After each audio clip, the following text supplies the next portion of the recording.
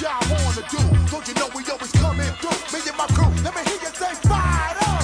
Fired up. Say fired up. Fired up. Hello, everybody. I am Drew Duncan. You guys are checking me out live on Fired Up, brought to you in part by Block 50 Global Radio. Do not forget that Facebook, Twitter, and Instagram is all at Drew Duncan Radio. You can find me on YouTube. Simply look for The Real Drew Duncan. That's RL on that. And, of course, if you missed the show live, I am wherever you are listening to podcasts. Simply tell your device to play Drew Duncan on iTunes, iHeart, Google, etc. Wherever you are listening, I am there. Guys, plenty to get to today. Obviously, we're going to be talking about Stidham and the Broncos. I just don't think he's the answer. The hype isn't real, or at least it shouldn't be.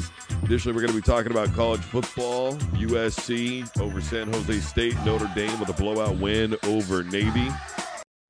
Meta World Peace, his comments, he says his era isn't soft.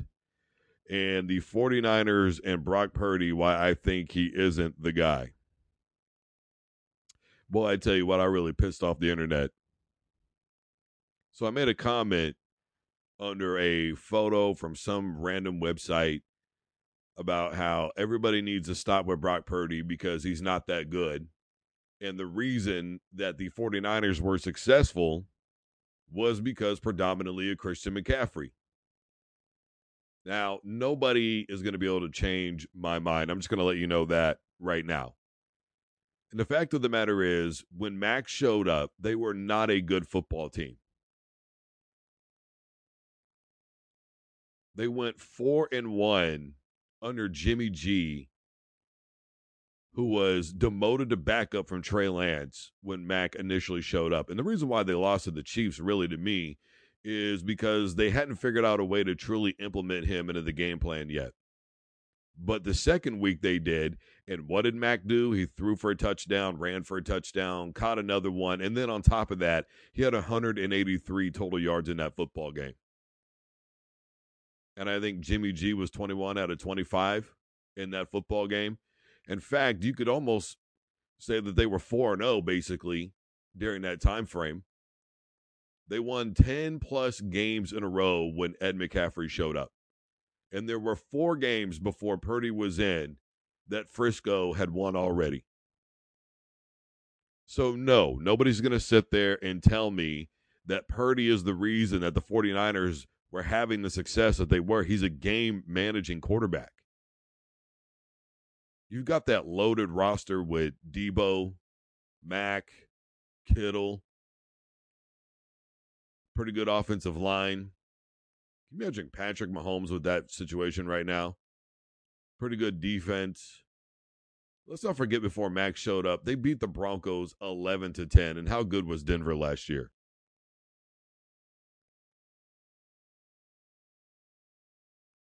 They were already treading in a positive direction when Purdy was able to take over.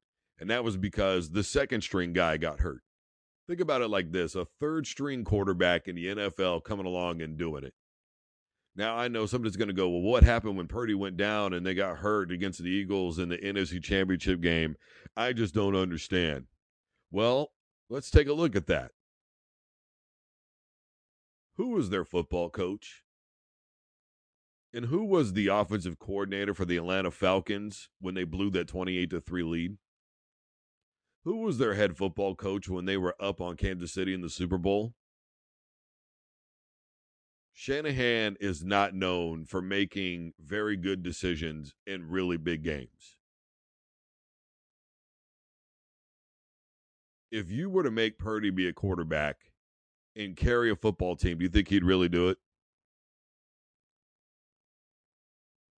You know, Eddie Mack had over 700 yards on the ground alone. That's excluding all the receiving yards that he put up, the distraction that he is, the way he takes away from Deebo and Kittle, how much pressure he takes off of a football team. Somebody's going to go, well, how come they weren't that good in Carolina then? Because Carolina was a complete dumpster fire. That's why. Shanahan is at least a decent coach in big games, but he's a coach that can get you where you want to go. The 49ers were in the middle of another bad season. Another bad season. Well, they made the playoffs the year before. Bro, 6 out of the last 9 years, the 49ers have been 8-8 and worse. In 5 of those seasons, they had losing records. The 49ers have not been a very consistent football team since they lost the Super Bowl against Baltimore. Well, they were there. Yeah, but then they lost again. They lost an NFC Championship game. I thought it was a bad game plan by Shanahan. I understand Purdy was 4-4 before that all went down, before he got hurt. But yes, I do believe that you could have plugged in just about any quarterback back there, and they would have had a lot of success last season. I guess we forget that the Philadelphia Eagles were a pretty good football team last year too, huh? Now, I don't agree with the sentiment, but there are plenty of people out there that will tell you that Philly was the better team that day. Just made a couple of bad mistakes, and it ended up costing them the game. The holding penalty, the fumble from Jalen Hurts, which to me signifies that they weren't the better team that day. But the point that I'm making is Philly was there, and they deserved to be there. And if you would have put Purdy in that situation, I think he would have performed a lot worse than Jalen Hurts did in that football game. Now, I'm not going to say that just because he's a third-string quarterback doesn't mean that Purdy doesn't have talent. But what I am saying is, in this particular situation, we haven't really seen Purdy take over a football game, and you can't look at it and go, man, they won this game because of Purdy. There's not a single game that you can look to from last season and go, it is because of Brock that they won that football game. You can look to Christian McCaffrey, though. You can do that over and over and over again from last year. You can look to that defense. You can look to that offensive line. But you can't just say that Brock Purdy carried a football team that was horrible. Because even Jimmy G was winning football games when Max showed up after his demotion. I can't stress it enough. Deebo got hurt, and even then his numbers were going down. His numbers were going down because the offense didn't have to be completely predicated upon Deebo. That's why. Somebody else was there to take the pressure off. Christian McCaffrey, at the bare minimum, I think we can all agree on this, is probably the best utility running back in the NFL. And it's very easy to argue that he is the best running back in the NFL. In fact, all-around running back in the NFL. Obviously, Henry's going to be in that discussion. I think Nick Chubb is going to be in that discussion. But the bottom line is, for me, I look around the league. I look at what was happening with Frisco. I look at how bad it was looking for them, and I say to myself, Mac is the reason that they were where they were. They won 10-plus games in a row once Mac really got going. That was from the second week that he was there on. And I really don't think that there's any ifs, ands, or buts about it, to be honest with you.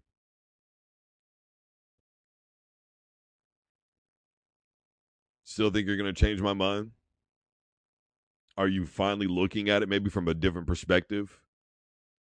Are you seeing what I'm seeing? Because we're going to find out this year. I am not the type of person to, and I've said this millions of times, just decide that last year's success is going to carry over to this year's success. It's not the way that it works, especially in the NFL, because you're going to have to play a tougher schedule. So we're going to find out what Brock is really made of this season. By the time you get down to a four-string quarterback, I don't care who the team is, even if the game plan is good, it's probably not going to work out very well at all for anybody.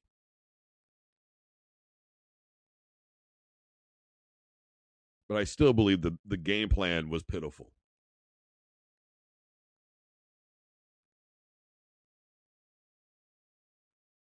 And Mac did his thing initially.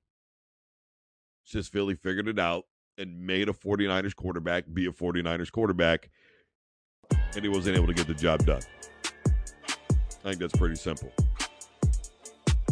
All right, everybody. I am Drew Duncan. Facebook, Twitter, and Instagram is all at Drew Duncan Radio. You're listening to Fired Up, brought to you in part by Block 50 Global Radio.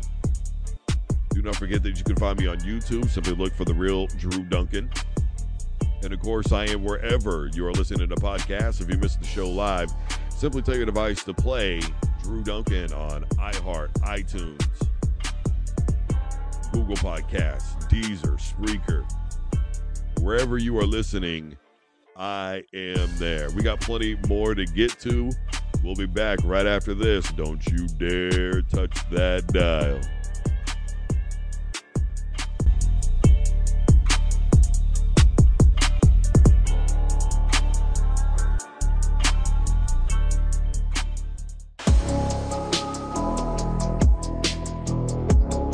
Hello, everybody. I am Drew Duncan. You guys are checking me out live on Fired Up. Do not forget that Facebook, Twitter, and Instagram is all at Drew Duncan Radio. And we are brought to you in part by Block 50 Global Radio. I am wherever you are listening to podcasts. If you missed the show live, go ahead and check us out on iTunes, iHeart, Spreaker, Deezer, Google. Wherever you are listening to podcasts, we are there. Still plenty to get to today. We're going to be talking about Stidham and the Broncos. He's not the guy, I promise you. We're going to be talking about USC, San Jose State. Caleb Williams, is he going to be the back-to-back Heisman? Meta World Peace says, well, my arrow's not soft. We'll see. In the meantime, Notre Dame bullied the midshipmen. Look, I want to be clear about something. It's not that I think that Brad Purdy is a bad quarterback. And what I'm about to say about Sam Hartman is the exact same thing.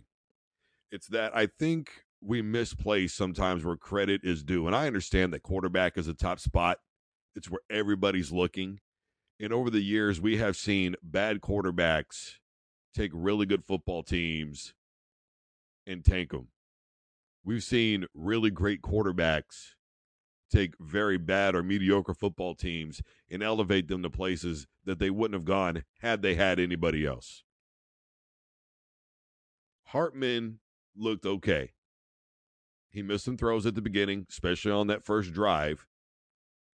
He made some good throws. But I'm going to tell you something. That first drive specifically potentially set the tone for Notre Dame for the entire season. It wasn't just that football game. That front line, the running of Estime and the other backs in that football game, they were the MVPs for the Fighting Irish. They were good. In fact, I would almost say great. Estime, I know he had that fumble. If he can get that under control, I think Notre Dame is a traditional power football running in your face team. Because I'm going to tell you something. If you didn't get to see that game, then you're not going to know just how well Notre Dame was literally running the football right up the gut in between the tackles like it was 1955 and dominating. Nearly 200 yards on the ground. Estime, I think, had 95. They had four guys that had 25 yards or more on the ground for Notre Dame. Estime made a hell of a catch later on in that football game. Then on top of that, he had the 3rd and 12 conversion from the reception on the screenplay. I just feel like this team really wasn't about Sam Hartman on Saturday. I feel like it was about that run game, that offensive line, the defense, right? They have a transfer linebacker from Ohio State. The defense that was sealing off edges. Navy got off at the beginning, but then after that, couldn't get it done. Most of that is in part due to Notre Dame. Now, obviously, missed field goal, a couple of missed throws that were wide open downfield. But the way that Navy plays, the way that Georgia Tech plays, you're going to get those opportunities. You got to make the best of them. They couldn't capitalize, is what it is. Still give credit to Notre Dame defensively for the most part because they put Navy in bad situations all game long. If Notre Dame is able to play bully ball like that, it's going to really help out Sam Hartman going into the Ohio State game, the Clemson game, the USC game. Those are going to be the premier games for Notre Dame this season. The big question that I always ask of a quarterback, and it's a legitimate question, is if everything else breaks down, not just the play, the overall scheme, and you've got to make in-game adjustments, is the quarterback good enough to get you to where you want to go? Is he good enough to carry and will that team to a win? Look, they're not around every street corner, whether you like it or not. Not everybody is John Elway with 2 minutes to go in the game. Not everybody is Aaron Rodgers with 2 minutes to go in the game. Not everybody is the best quarterback in the NFL with 2 minutes to go in the game. You're not going to tell me that there's a better quarterback than number 15 with the Chiefs. They're rare. They're difficult to find. 13 seconds left. Patrick Mahomes, ice cold, baby. They're not on every street corner. There are a lot of good quarterbacks, but there are not a lot of great quarterbacks. The reality is, especially college, because there's going to be a lot of good college quarterbacks. The reality is, I'm waiting to see if Hartman can get it done when he has to carry a football team, because his numbers were really great at Wake Forest. Inflated, I don't think I'll go that far, but they were good. But here's the thing, though. If Wake Forest wasn't getting it done, what's going to change for him at Notre Dame when the game is on the line? What happens if Estime gets hurt? Or if the running back by committee isn't doing it? Or they can't power their way up the middle anymore? Or defenses are keying in on Estime and the rest of the running backs? What's left? Who is Sam Hartman really? And I think as the season progresses, we're going to be talking more and more about Estime being a Heisman Trophy candidate. Look, I'm not the type to get geeked up on one football game, especially against Navy. But let's be honest, Notre Dame was night and day versus a season ago when they played Navy. They didn't allow them to get back into that football game. They didn't, start having mishaps and just allowing, 16 points, 19 points, somewhere in that neighborhood in about 7 or 8 minutes in that football game to let Navy get back in the game. Here, they just finished them off. Plus, I'm old school, and I've maintained my entire career that if you have a solid defense and a damn good running game, you can get just about anywhere you want to go.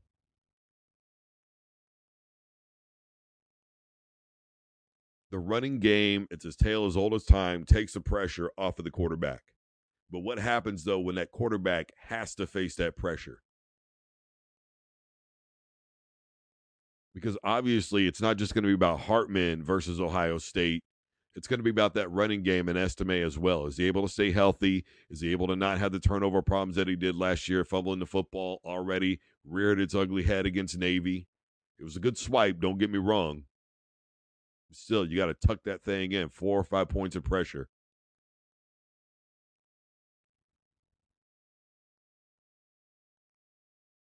Notre Dame was very clever in what they did to get Hartman acclimated into that game for the most part. The deep throws aren't working, short curl routes, 7 and in routes, 7 and up routes, 10 and out routes. We'll see how the rest of the season progresses. I know it's going to take them a little bit of time. New team, new system. There is no preseason games like there is in the NFL. I'm well aware of these things. Okay? I'm just saying we will see. But for right now, to me, it's Estime in that offensive line. Guys, I am Drew Duncan. We are live. The show is called Fired Up. Facebook, Twitter, and Instagram is all at Drew Duncan Radio. You can find me on YouTube, so look for the real Drew Duncan. Do not forget that I am wherever you are listening to podcasts. So we tell your device to play Drew Duncan. We're brought to you in part by Block 50 Global Radio. Plenty more to get to. We're going to be talking about USC, Caleb Williams a little bit later on. Next up, though, I want to talk about Stidham and Denver. We'll be back right after this. Don't you dare touch that dial.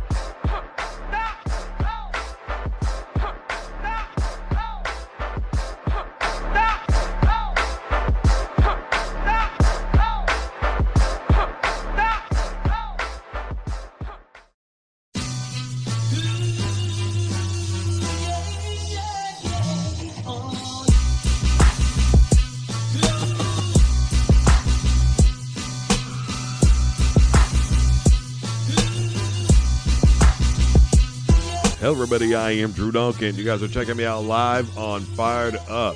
Brought to you in part by Block 50 Global Radio. Do not forget that Facebook, Twitter, and Instagram is all at Drew Duncan Radio. If you miss the show live, I'm wherever you listen to the podcast, iTunes, iHeart, etc., etc. Wherever you're listening, I am there. Plenty more to get to today. We're going to be talking about Metta World Peace. He says LeBron's era isn't soft. Still got USC, San Jose to talk about. In the meantime,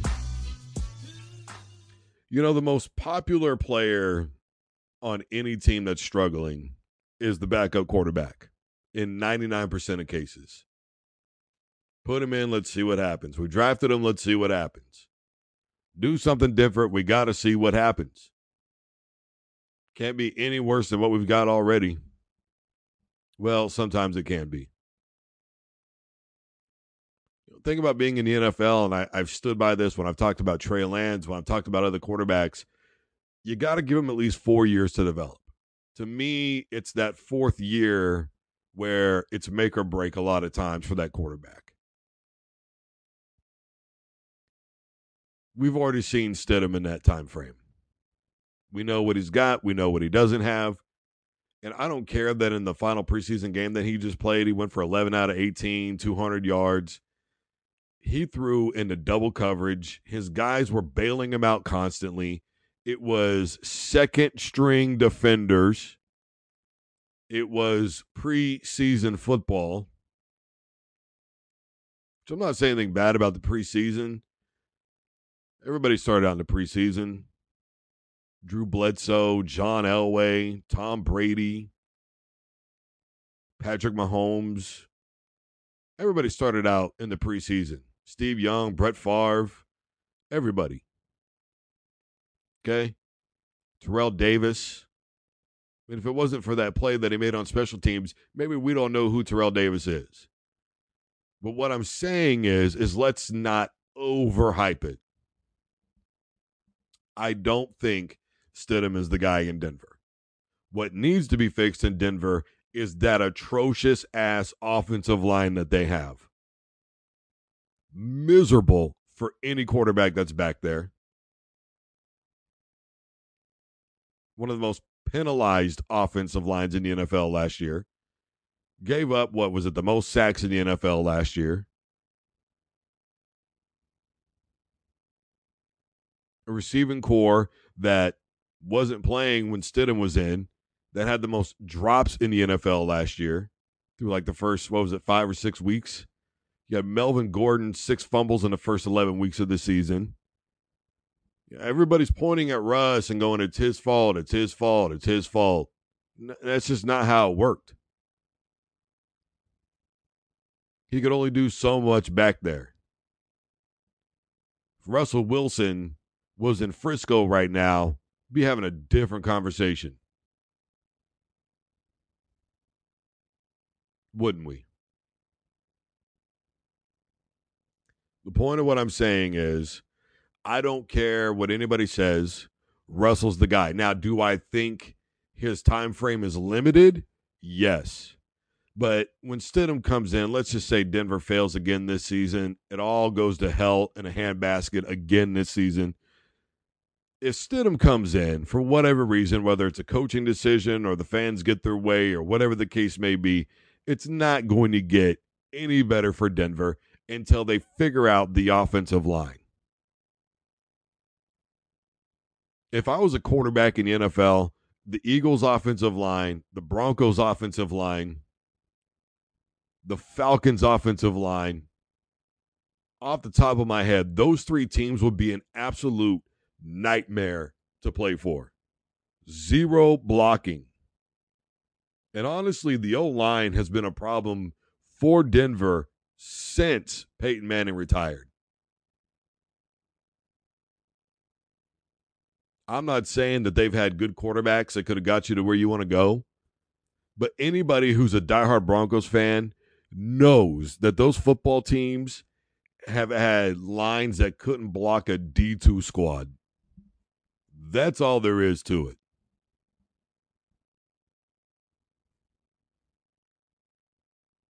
The Broncos, their issue is not Russell Wilson.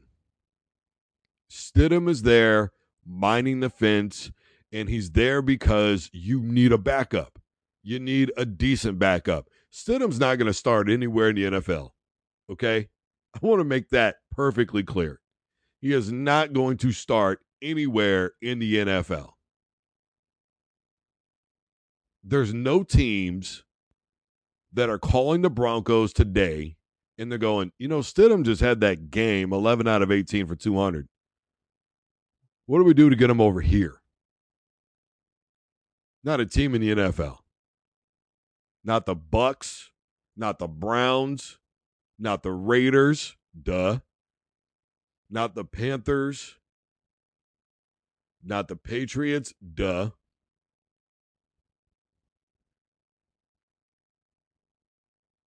No one is saying, what do we got to do to get him here because he's the guy? He's not.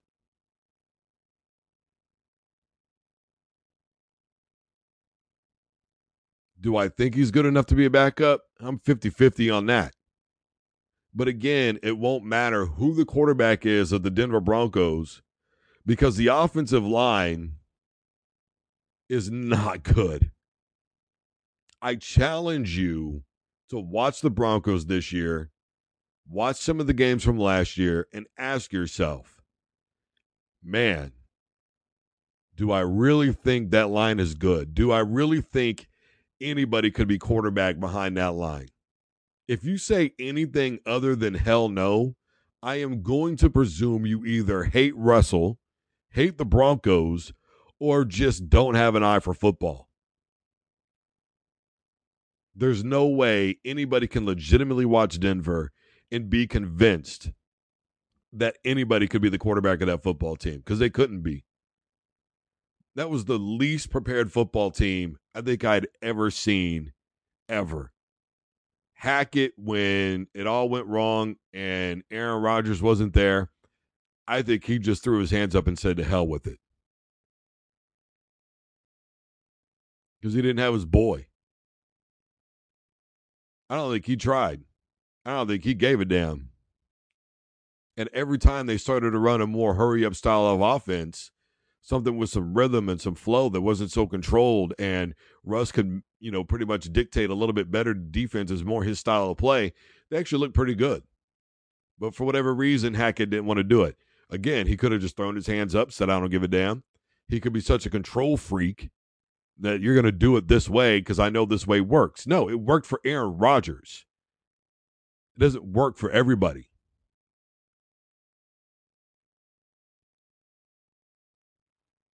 There's maybe a couple of other quarterbacks in the NFL that style of play would work for. And even then, it was the same play calling over and over. Run it on first, screen on second, throw it on third.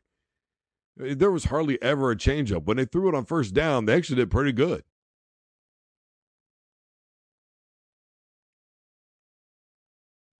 But any high school football coach could have been able to watch the Denver Broncos last year and said, man, I know what they're going to do all game long. There were literally plays last year where Russ would be in shotgun, and before the ball even got there, there was already a defender on top of him. What in the hell is he supposed to do? Stidham's not the answer. Fixing the offensive line is. That's pretty much all there is to that. Guys, this is Fired Up. My name is Drew Duncan. We are live. Brought to you in part by Block 50 Global Radio. Do not forget that Facebook, Twitter, and Instagram is all at Drew Duncan Radio.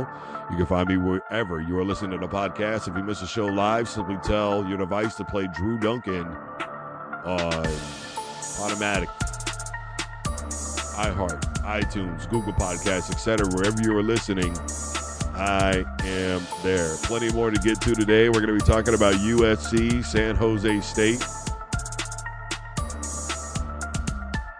Coming up next, though, I want to talk about Meta World Peace. He says that his era of basketball with LeBron was not soft. We'll be back right after this.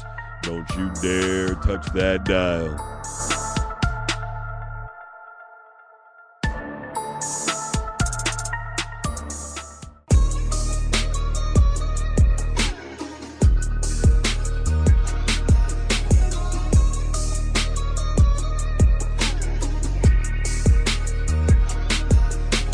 Hello, everybody. I am Drew Duncan. You guys are checking me out live. The show is Fired Up. We are brought to you in part by Block 50 Global Radio. Do not forget that Facebook, Twitter, and Instagram is all at Drew Duncan Radio. You can find me wherever you are listening to podcasts. Simply tell your device to play Drew Duncan on iHeart, iTunes, etc., etc. In case you miss a show live, wherever you're listening, I am there. We still got USC and San Jose State to cover. But in the meantime, I want to talk about Meta World Peace and his comments about his era, whether or not they're soft.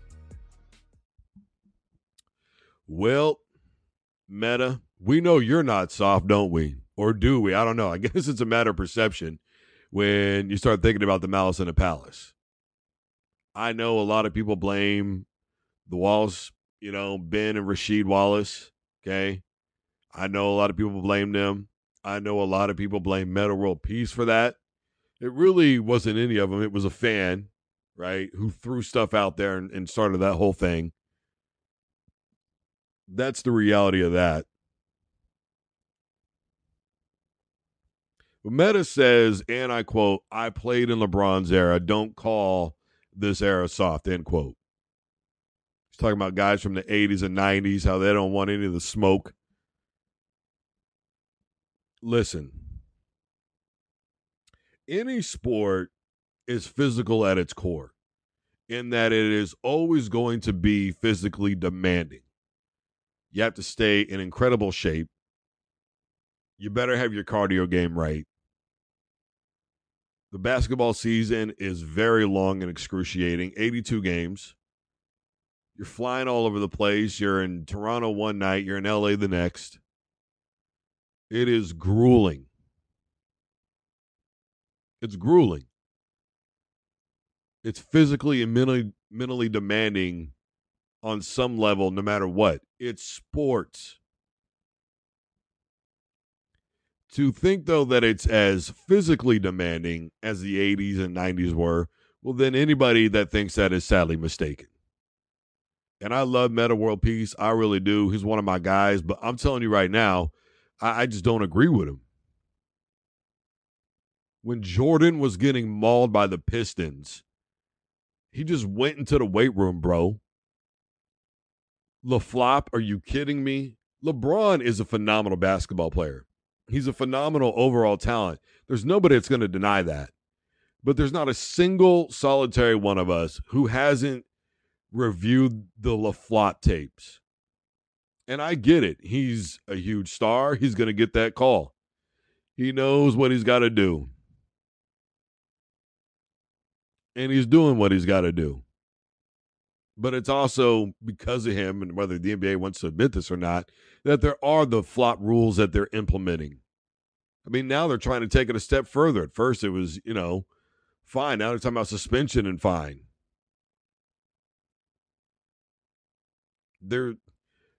It wasn't just LeBron doing it. He's the front runner for it because he's such a megastar in that league. And flopping has always been a part of basketball. I mean, let's be honest. Dennis Rodman flailing his arms, I mean, come on.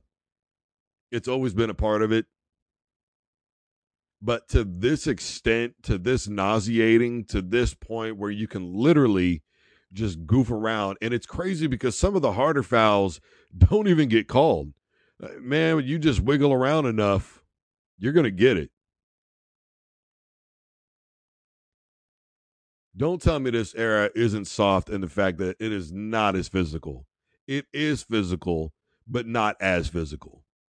Now, I will say this. I think that the LeBron era has brought about a lot more finesse. And really, we've gone out of the LeBron era now, honestly, into the Euro era, I should say, because that style of play is what the NBA chose to adopt to, so that way you could get those other stars over here and make the NBA what it continuously is. Yeah, people say that they don't watch the NBA. That's fine. You're not. But according to all the ratings from last season, according to all the ticket sales from last season, everything was up. Most stadiums were sold out night in and night out. So whether some of us old school folks like what's going on in the NBA or not, the reality is that there are plenty of people out there that do. They love the Euro step. They love being able to take the extra step. They like that players have a little bit more wiggle room offensively. And the game is a little bit more finesse now as a result. And so because of some of those rule changes, the positive is we get to see what some of these cats can really do. I don't know that we would think Giannis is as good as he is if he was in the 80s or 90s. Maybe he could have handled the physicality of it. Stop worrying about how skinny people are, man. I mean, seriously, Bill Laimbeer. I mean, that dude is like a dad bod by definition. Robert Parrish. All these guys weren't bulky back in the day. Right? I mean, come on. Larry Bird. Larry Bird wasn't skinny. Magic Johnson wasn't skinny. Dennis Rodman didn't start out thin down. Come on, man. The fact is, the build doesn't have a lot to do with how the game was played. And let's be honest, there were a lot of times when guys were just getting flat out mugged in the 80s and 90s. And that's not exactly basketball either, right? I love it. I love rough, tough basketball.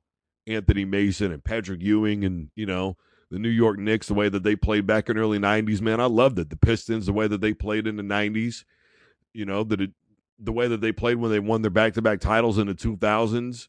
Rasheed and Ben just manhandling folks down underneath, crashing the boards, still being good enough to run up points on you. You can't go inside.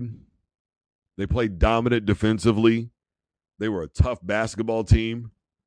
I love that stuff as much as the next individual.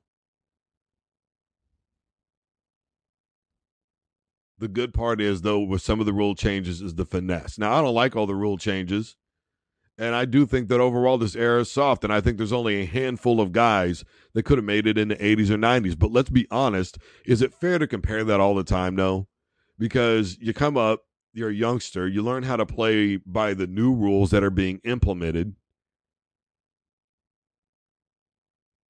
And so you get used to those rules, and so you start going by those rules, and that's how you play basketball.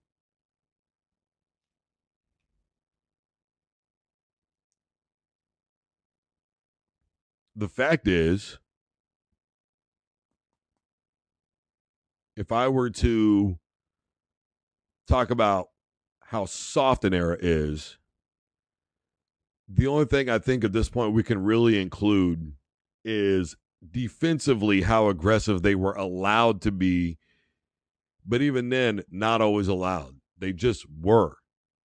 I understand that things are called technicals now that shouldn't be. I'm with you on that. The game changes, though. It evolves. It evolves for whatever reason, and we are what we are with it. But I do think the LeBron era is soft, though. Too much flopping, too many calls going towards an offensive way.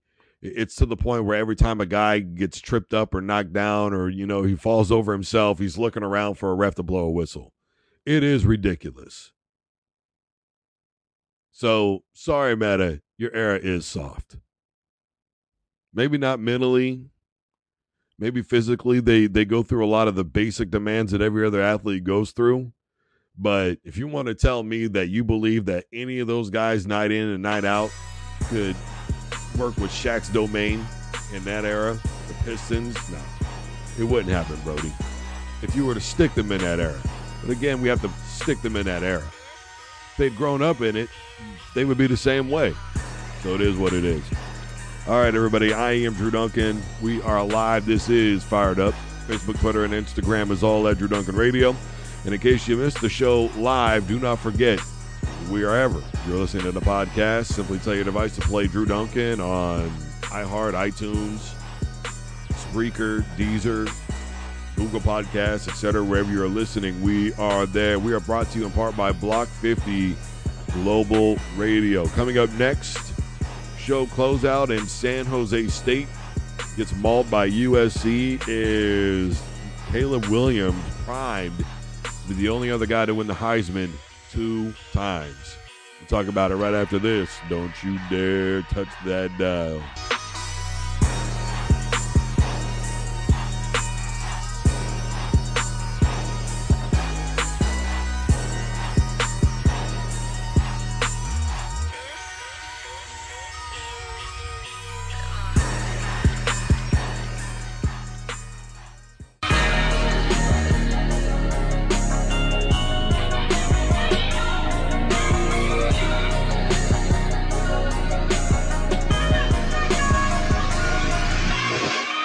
Hello, everybody. I am Drew Duncan. You guys are checking me out live on Fired Up, brought to you in part by Block 50 Global Radio. Do not forget that Facebook, Twitter, and Instagram is all at Drew Duncan Radio. And if you miss the show live, I am wherever you are listening to podcasts. Simply tell your device to play me on iHeart, iTunes, etc. Wherever you are listening, I am there. Recap of the show coming up. In the meantime, USC San Jose State.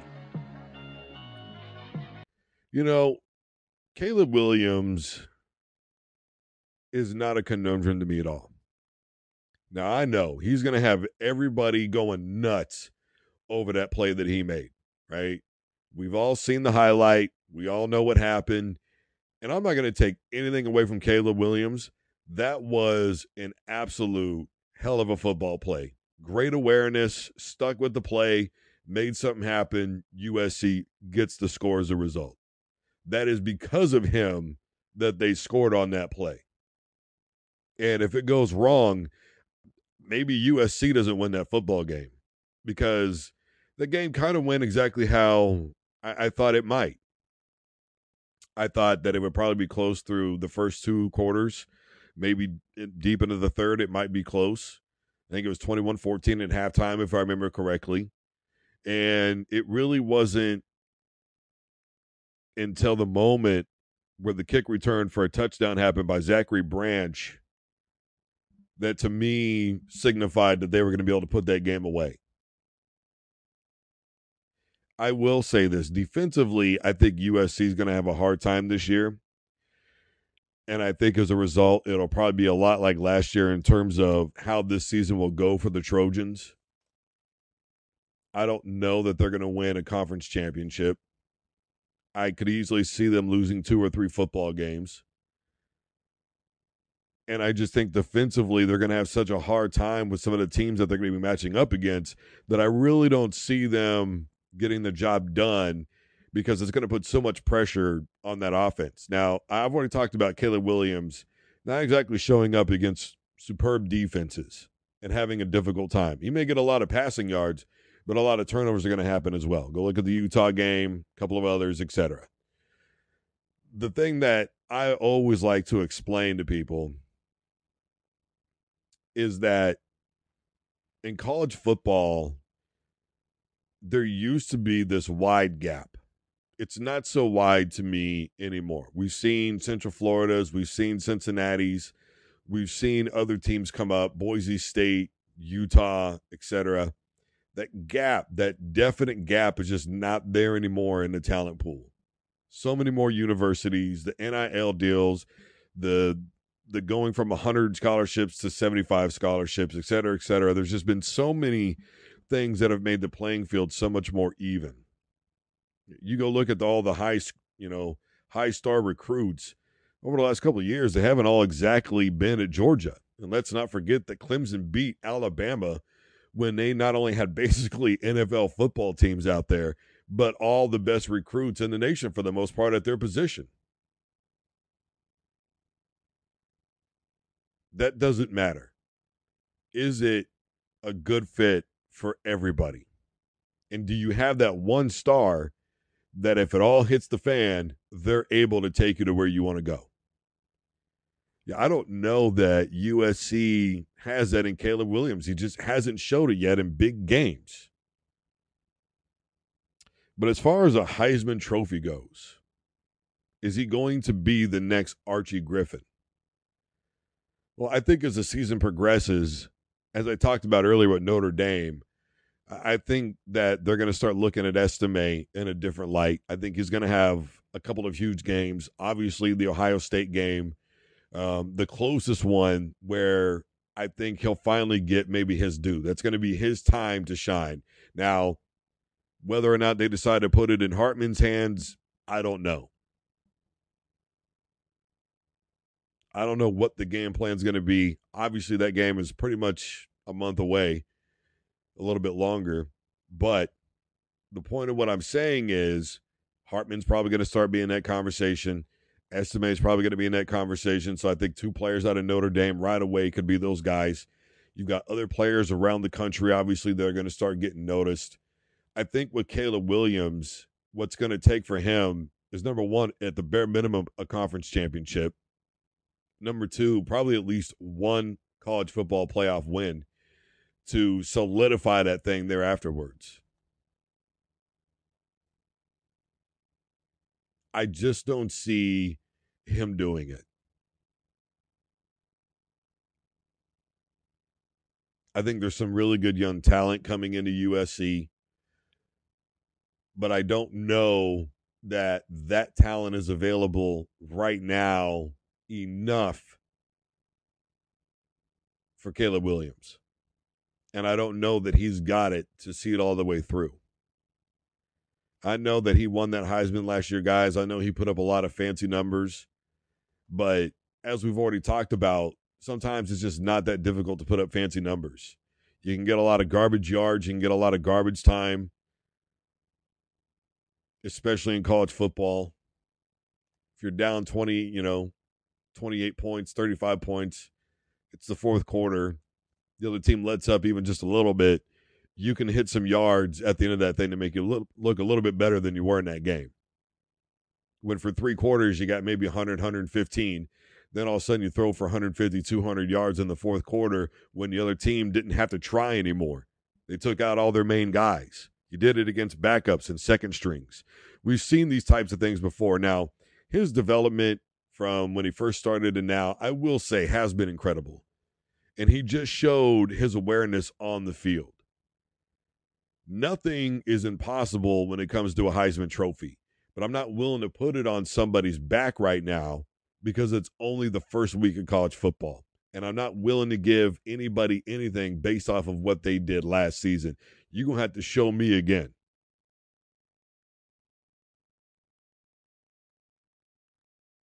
Do I think he deserved the Heisman last year? I've said a couple of times that it was kind of out of necessity. At the end of the day, I think he did deserve it. He's probably the best player for the USC Trojans. And the Heisman and MVP award basically is showing that you mean the most to your football team. You have to ask yourself, do you think USC wins as many games as they do if they don't have Caleb Williams? I think, honestly, probably the same amount. That's kind of the deciding factor for me. It always has been. It always will be. I think without him, they probably win maybe 1 or 2 games less. Even though he probably is the best player, Lincoln Riley's pretty much got a system that's down pat that works for the majority in the regular season. Now, obviously in the college football playoff and in other situations, not so much, but that's just the way that it goes. So we will see. Again, I just think that there's going to be so many other players this season that are going to shine a little bit differently. It's only week 0. Week 1 isn't until this week. August 31st signifies week 1 in college football. Okay, guys? All right, everybody. I am Drew Duncan. This has been Fired Up. Facebook, Twitter, and Instagram is all at Drew Duncan Radio. If you miss a show live, do not forget that you can listen wherever you're listening to podcasts, Google Podcasts, iTunes, iHeart, et cetera, wherever you're listening. We are there. We are brought to you in part by Block 50 Global Radio. Again, to reiterate, Brock Purdy is not the sole reason why the 49ers were good last year. 4-1 when McCaffrey showed up. And again, that first week was because they hadn't really implemented a game plan for him yet. By week number 2, 3 touchdowns, 1 running, 1 rushing, 1 receiving, over 180 yards of total offense by himself. Come on now. Kittle and Deebo, pretty good offensive line. You're going to tell me that it's all Purdy? Get serious. Notre Dame, the real MVPs, estimate the run game overall for Notre Dame and that offensive line and that defense that just refused to let a repeat of last year happen against Navy. Meta, sorry, Brody, your league is soft now. It might be more finesse, but that's only because they're allowed to be. Stidham is not the guy in Denver.